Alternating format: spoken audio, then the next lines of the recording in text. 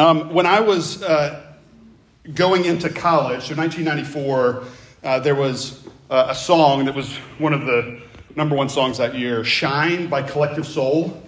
And I'm both dating myself and then just going to show that, just that I'm old. And so kids, you might not be familiar with Collective Soul. And even folks who are my age, Collective Soul was relatively big, but not huge. But I actually got to know, when I went to school, the campus minister for the ministry that I was involved with for all 4 years and then worked for 4 years after that. He and I became very good friends, and his brothers were in Collective Soul. His older brother wrote all the music and was the lead singer, and his younger brother plays in the band. And so I ended up both going to a lot of Collective Soul concerts and just getting to spend time with them. And in ways it was, they're really fun guys. I got to go to Thanksgiving with them, but I kind of felt really cool at one point when I got tickets to a music fest, outdoor music fest, that they were one of the bands playing. And I got backstage passes as well. And it had not been that long since I'd spent Thanksgiving with them. And as I approached the lead singer, Ed, he gave me a big hug. And there was a kid there that also was like awestruck by Ed Rowland and Collective Soul, and he's like, oh my goodness, he gave you a hug. He even said something about it. The kid said something about it. And I was like, yeah, I know these guys. I mean, that's kind of how I felt, right? That's not exactly what I said, right? But it was a fun experience, right? To get to know, whether it be because you like their music, and I do like their music, or because they're famous or whatever. There are all these different things going on, likely. And yet, if we think about that opportunity, who might we want to, if we could just pick who we would get to be friends with or spend time with, right? What artist might it be? It could be a musician or somebody who's created something else. It could be something that we think about as art, but maybe it's somebody who created a company or a product. What would it be like to spend time with them, right? To be in relationship with them. And who might you pick? Would it be a musician, or would it be somebody who's created something that's important to you? Well, as we come to this particular phrase in the Apostles' Creed, we looked at I believe the first week, God the Father Almighty last week. This week it's maker of heaven and earth, the creator. And as we note every week, really, but certainly last week with God the Father, the one who created all things wants relationship. He is, by definition, relational. We've already talked about God the Father, and we have to see him as maker of heaven and earth in light of that. He is inviting us as the creator of the heavens and the earth into relationship with him. And that then encourages us to wonder, to find wonder in him, to find purpose in him, and to find hope in him. Those are the 3 points for this morning. Because he is, God the Father, maker of heaven and earth, that we are able to find wonder, awe, to find purpose, and to find hope.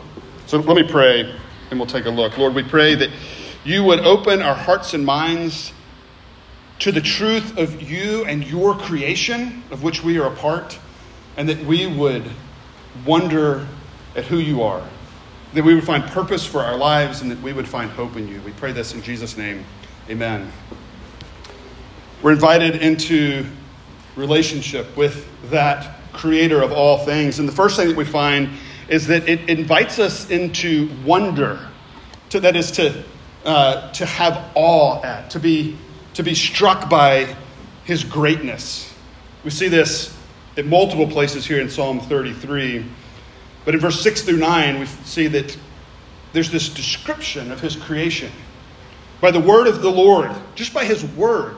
This is very clearly a reference to Genesis chapter 1, where he creates all things just by speaking.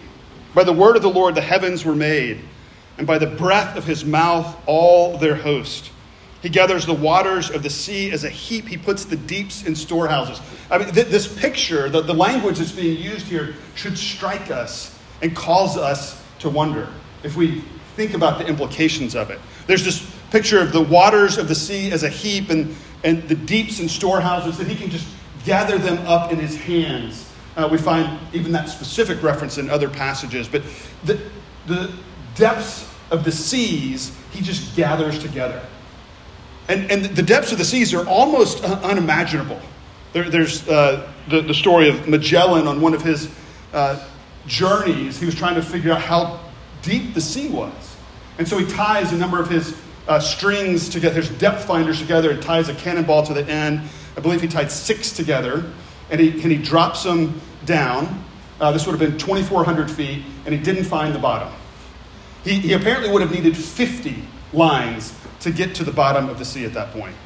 And even 6 not reaching it, he's like, it's infinitesimal. I can't even imagine how deep the seas are. And we have some picture of that now, but we certainly don't have dominion over the depth of the seas. And yet there's the picture that God just gathers them together in a heap. And he stores the waters up in storehouses for rain or snow or weather. This is a picture of him as the one who created this majestic world that would cause us to have awe. That's where it goes to in verse 8. Let all the earth fear the Lord. And fear of the Lord is so much more than, it's not just being afraid of. It's not even that connotation. It's this respect and awe for the one who has this kind of power. Let all the inhabitants of the world stand in awe of him. If he is the one who created all things, this amazing world in which we see, that we know that this creation, the heavens and the earth, declare his glory, Psalm 19 verse 1 tells us. Romans chapter 1, starting in verse 19, we see this picture of creation revealing who God is. For what can be known about God is plain to them because he has shown it to them. For his invisible attributes, namely his eternal power and divine nature, have been clearly perceived ever since the creation of the world in the things that have been made. He has made this beautiful world in a way that declares his glory, that causes us to be in awe of him. One of my favorite places in Scripture that illuminates the beauty and the majesty and the glory of God's creation is the book of Job. And particularly when God speaks to Job about Job's complaints. And there are two of my, as a result of that being one of my favorite places, there are 2 songs, both with the title, Where Were You?, that are based on Job. And one of them is Ghost Ship. And I recommend that one. You can find it on Spotify or another streaming service. But another one is called Where Were You? By our favorite, when our kids were young, our favorite children's artist, Justin Roberts. And he wrote this song also based on Job. And I'm going to quote a little bit from it. It's unfortunately not on any of the streaming services, but we had the CD, and I still have it on my computer as a result. But this is what he says. So this is God speaking to Job, and really to all of us who are created by God, who are part of his creation. Where were you when I laid the earth's foundations? And where were you when I set the stars in place and they all sang together up in space? Where were you when I filled the seas and oceans? Where were you when I locked them in the land and they all sang together on the sand? I won't say all the alleluias. Where were you when I formed the ancient atoms? And where were you when I fashioned life a home and it all sang together? Where were you when I set the leopard running? And where were you when I taught the birds their song and they all sang together in that bright and brilliant dawn? Where were you when I set the snow in store for the winter? Ever wonder who lays the rain up high? Can you tell me who cuts a highway in the sky with the lightning and the thunder? Perfect through and through, the words you say are true. Where were you? He goes on, and I'll quote from the end of it later, but it's just this picture of the beauty of creation. He just mentions the slightest bit of it. The stars and the sea and the land and leopards. And this gives this picture of beauty of his creation. And we see that this passage in Psalm 33 goes on to describe even more than just the creation. It's his reign and rule and his control of it. That he knows all as a result of him being creator. That his counsel stands above all others. Verse 11. The counsel of the Lord stands forever, the plans of his heart to all generations. He is the one who is in control of all things. He's not surprised that his wisdom has to change. Ours is constantly changing, right? We're seeing things in different light. We're I wasn't aware of this. We're learning more. He's not blinded by what we might call local bias. As his creation, we're bound by local bias. That is, whether it be by just geography, we live where we live, or by history, we live when we live, or by relationship or experience. There are all kinds of things that we don't have the full picture, and yet he is one who sees all. Verses 13 through 15, he looks down from heaven, and he sees the children of man. From where he sits enthroned, he looks out on all the inhabitants of the earth. He who fashions the hearts of all of them and observes all their deeds. He's aware of there's nothing that blinds him from what is true. And he is reigning and ruling now. We are invited to be in awe of this God who created all things. There was a response from the psalmist here in Psalm 33. Joy, praise, thanks, all. Verses 1 through 3, there's that picture of shout for joy, O you righteous. Praise befits the upright. Joy and praise. He goes on this picture of giving thanks to the Lord with the lyre, making melody, singing to him a new song. There is this response of recognizing him as that creator. It is the all mentioned in verse 8, standing in awe of this great and mighty God. There are all kinds of things that we regularly find ourselves in awe of, that we marvel at. I don't know how many in here have seen the movie Oppenheimer, and I hope that you were able to see it at the IMAX over here at the State Museum. It was a little bit, there's a level at which it was awe-inspiring. Both the film itself, but then also the subject, being both Oppenheimer as a person, being the creation of the splitting of atoms and nuclear power, and all the ways that it's played out since then. It's hard not to marvel at all that went on in that, to marvel at this person, to marvel at what he was a part of creating. Just the science mind, also the mind that created this town in the middle of New Mexico, that gathered all these people together that saw this happen, marveling at the implications and the struggle of those implications. And we think about how they might have experienced it at the time. We all in this room have grown up with the existence of nuclear power and nuclear weapons. It would have been even more of a marvel for those at the time that this was all new for. That you can imagine, you can try to imagine at least, how they might have experienced this totally new thing. And yet it's become something that is a little bit in the background for us. We don't marvel at it that much because we've grown up with the reality, the threats, the arms race, all of these things, right? We become just expecting things to be the way they are, and we don't marvel at some of the reality of God's amazing creation. There should be an encouragement here for us to be attentive to God's amazing creation.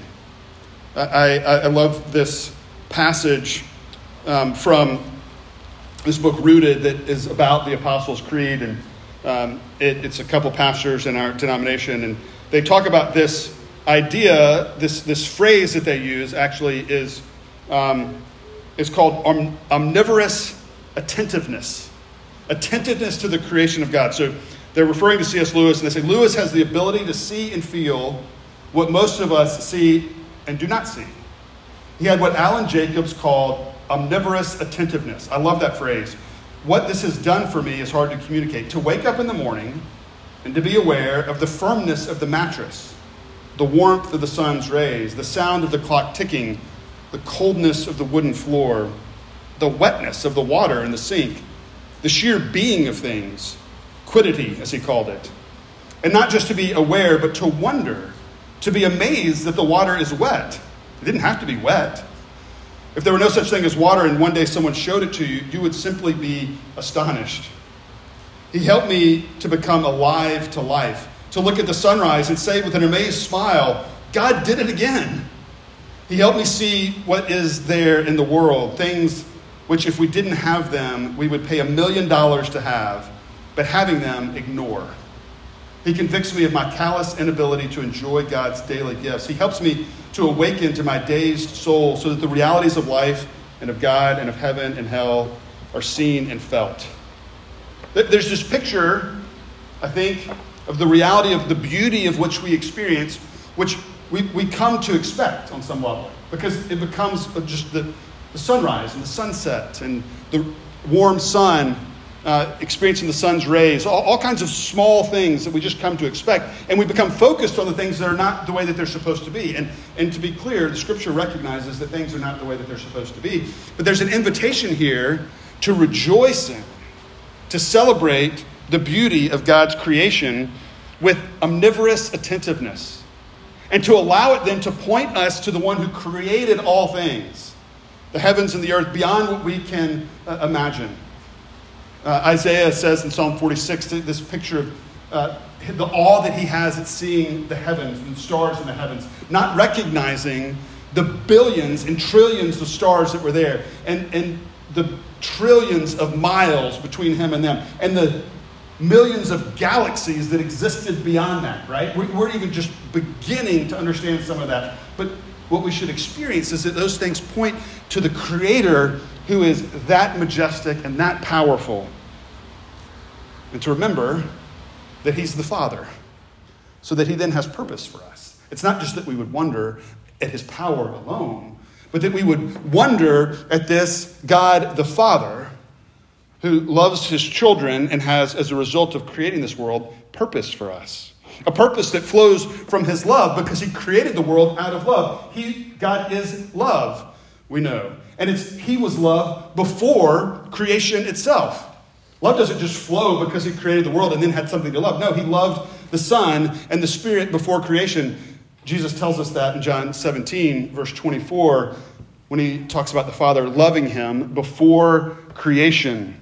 And so out of that love, He creates the world, and it has then purpose for us. That world which He rules perfectly. Verses 13 through 15, we already looked at Him looking down upon the world. His counsel standing where ours fails. Verse 10 through 11, He brings the counsels of the nations to nothing, and He frustrates the plans of the people.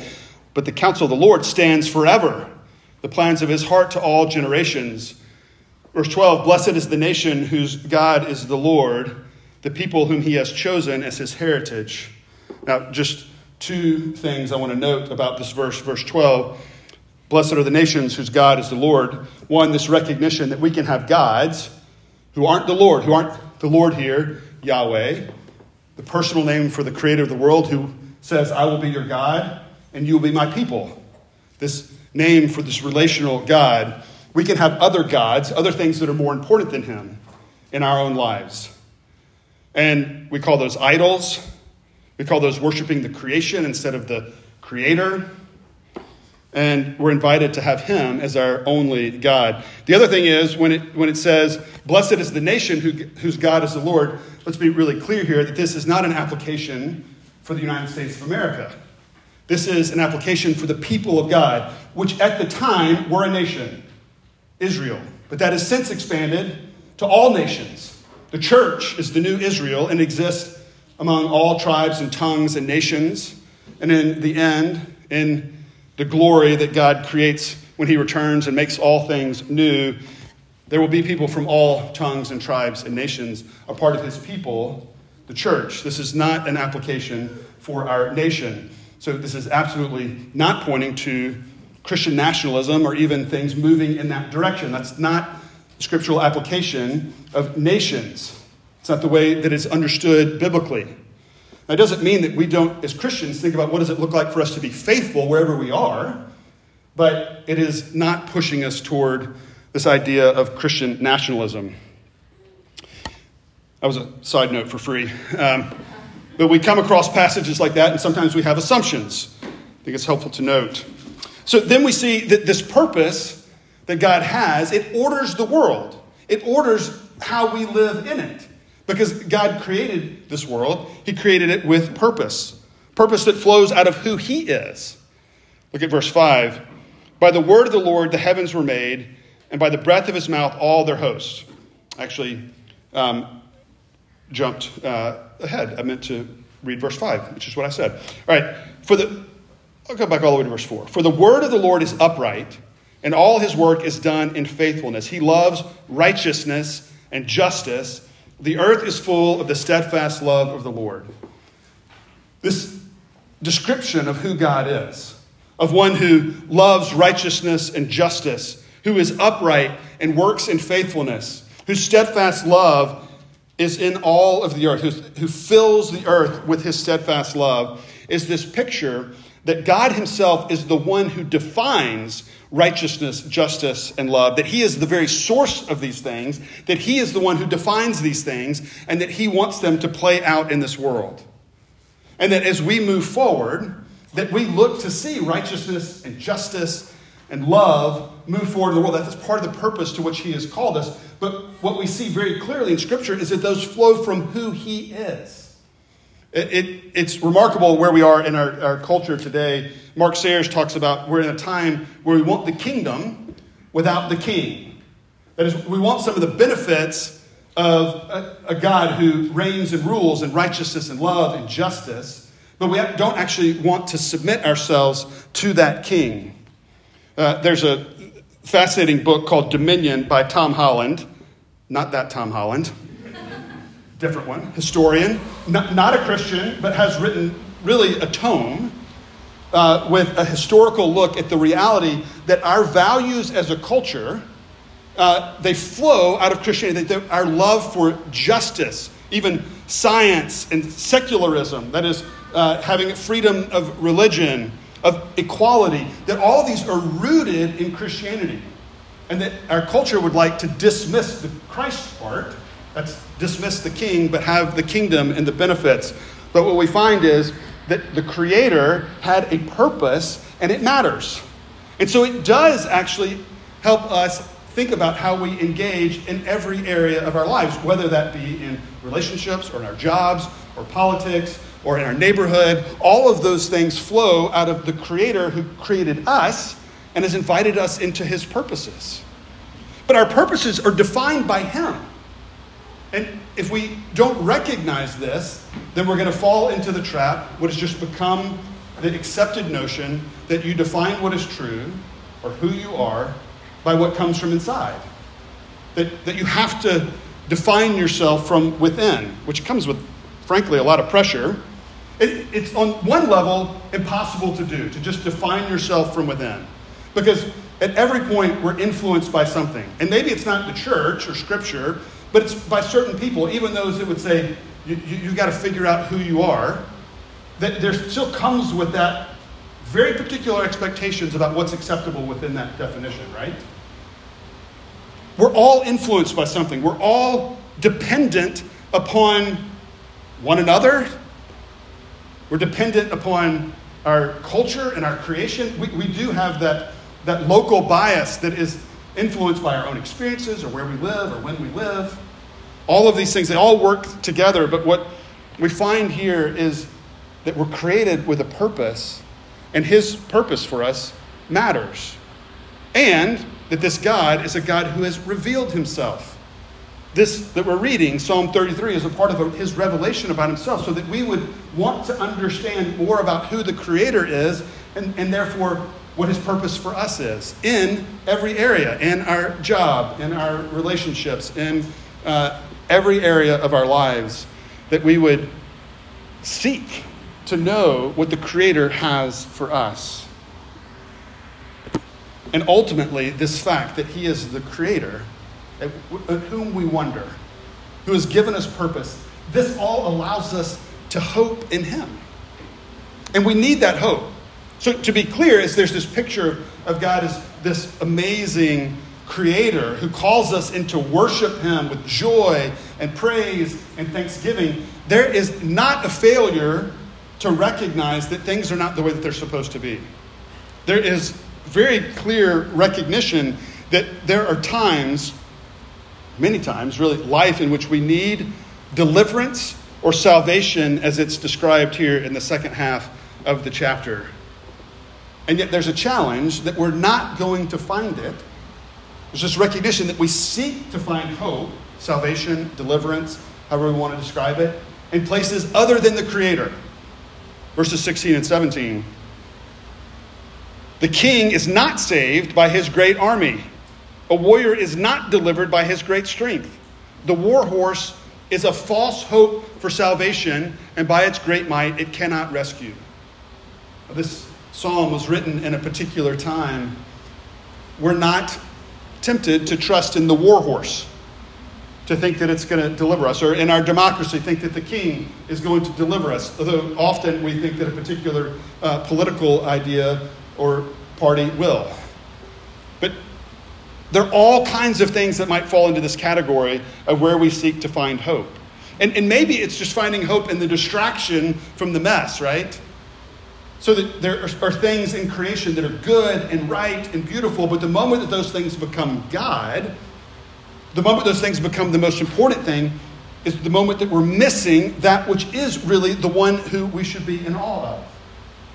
I think about when we first moved to Colorado. We lived there for 3 years. Our kids were young, and my parents came in town, and it was the summer. We went to Copper Mountain, and we took the chairlift to the top. Amazing views, beautiful mountains. And I remember being struck by the fact that my kids, who were young at the time, I don't even remember which of, maybe it was all of them, they were just focused on the rocks, picking up and finding rocks and probably throwing them at each other. And we're like, look at this view. And they're like, rocks. And rocks are good. And rocks are beautiful and they're necessary, right? And there's something beautiful about that. But I kept thinking, you're missing the bigger picture. That is certainly a picture of our own experience. We should rightly rejoice in, wonder at, have omnivorous attentiveness to the creation of God, but we should constantly allow it to point to Him. There is a danger that we will continue to go the route of focusing on the creation instead of the Creator. Romans 1 again. He's already talked about Him revealing Himself in creation. And then in verse 22, this is what Paul says. He says, claiming to be wise, they became fools and exchanged the glory of the immortal God for images resembling mortal man and birds and animals and creeping things. Now, there is some reference to actually building physical idols, and that's not, what we're tempted to do. That's not our particular culture. And yet we're tempted to take the creation and make it the most important thing, even the good things. And the moment that we begin to hope in those things is the moment that we miss it. We're invited to find it in the Lord alone. Shout for joy in the Lord, you righteous. Praise befits the upright. And to be clear, you righteous and the upright, that's God's people that He has made righteous and upright. Again and again, He tells us the gospel is that you can't do it on your own. You can't find hope in your own strength, the war horses, or those around you. You have to turn to Him and find it in Him, because His eye, verse 18, is on those who fear Him. He will deliver, verse 19. He is our hope, verse 20. Our soul waits for the Lord. He is our help and our shield, for our heart is glad in Him because we trust in His holy name. Let your steadfast love, O Lord, be upon us, even as we hope in you. We hope in Him because He's given us this word to invite us into that relationship and that hope. He's not a God who created us just to be slaves. This is not the ancient creation story found in the Enuma Elish, where Marduk, the god, created mankind to be his slave, where he didn't have relationship or love or even relationship before creation. He was alone, right? God was not alone. He was Trinity. He created the world in love, and He invites us into the overflow of that love, into relationship with Him. This idea of being in awe of Him and wondering of Him comes from this picture of how He created the world, His power that created the things that we can't even comprehend. But it doesn't tell us why. But His fatherliness, His relationship, His love tells us why.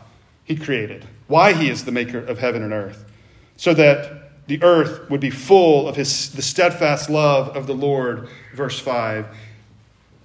Because he delivers us from our greatest need, that is our brokenness and sin and our rebellion against him. He invites us into this relationship. Finished for the end of that Justin Roberts song, Where Were You? Where were you when I crafted you a language? And where were you when I filled your mind with words? So you could cry, so you could sing, sprinkle names on everything, so you could laugh, tell a joke, imagine towers wreathed with smoke, so you could live and die with dignity and shake your fist with poetry, imagining creation from the first. This picture of it's this beauty that he's called us into. The beauty of his creation. He's invited us into that. It's a picture of him and what he would have for us. And he makes that possible by delivering us, by saving us from our greatest enemy, our own sin and rebellion against him, our own tendency to turn to his creation instead of him as the creator. That's what we're invited into. Would we rejoice in it? Would we be attentive to it? That the one who created all things wants relationship with us. That God, that one who is our Father, invites us into that. Let's pray.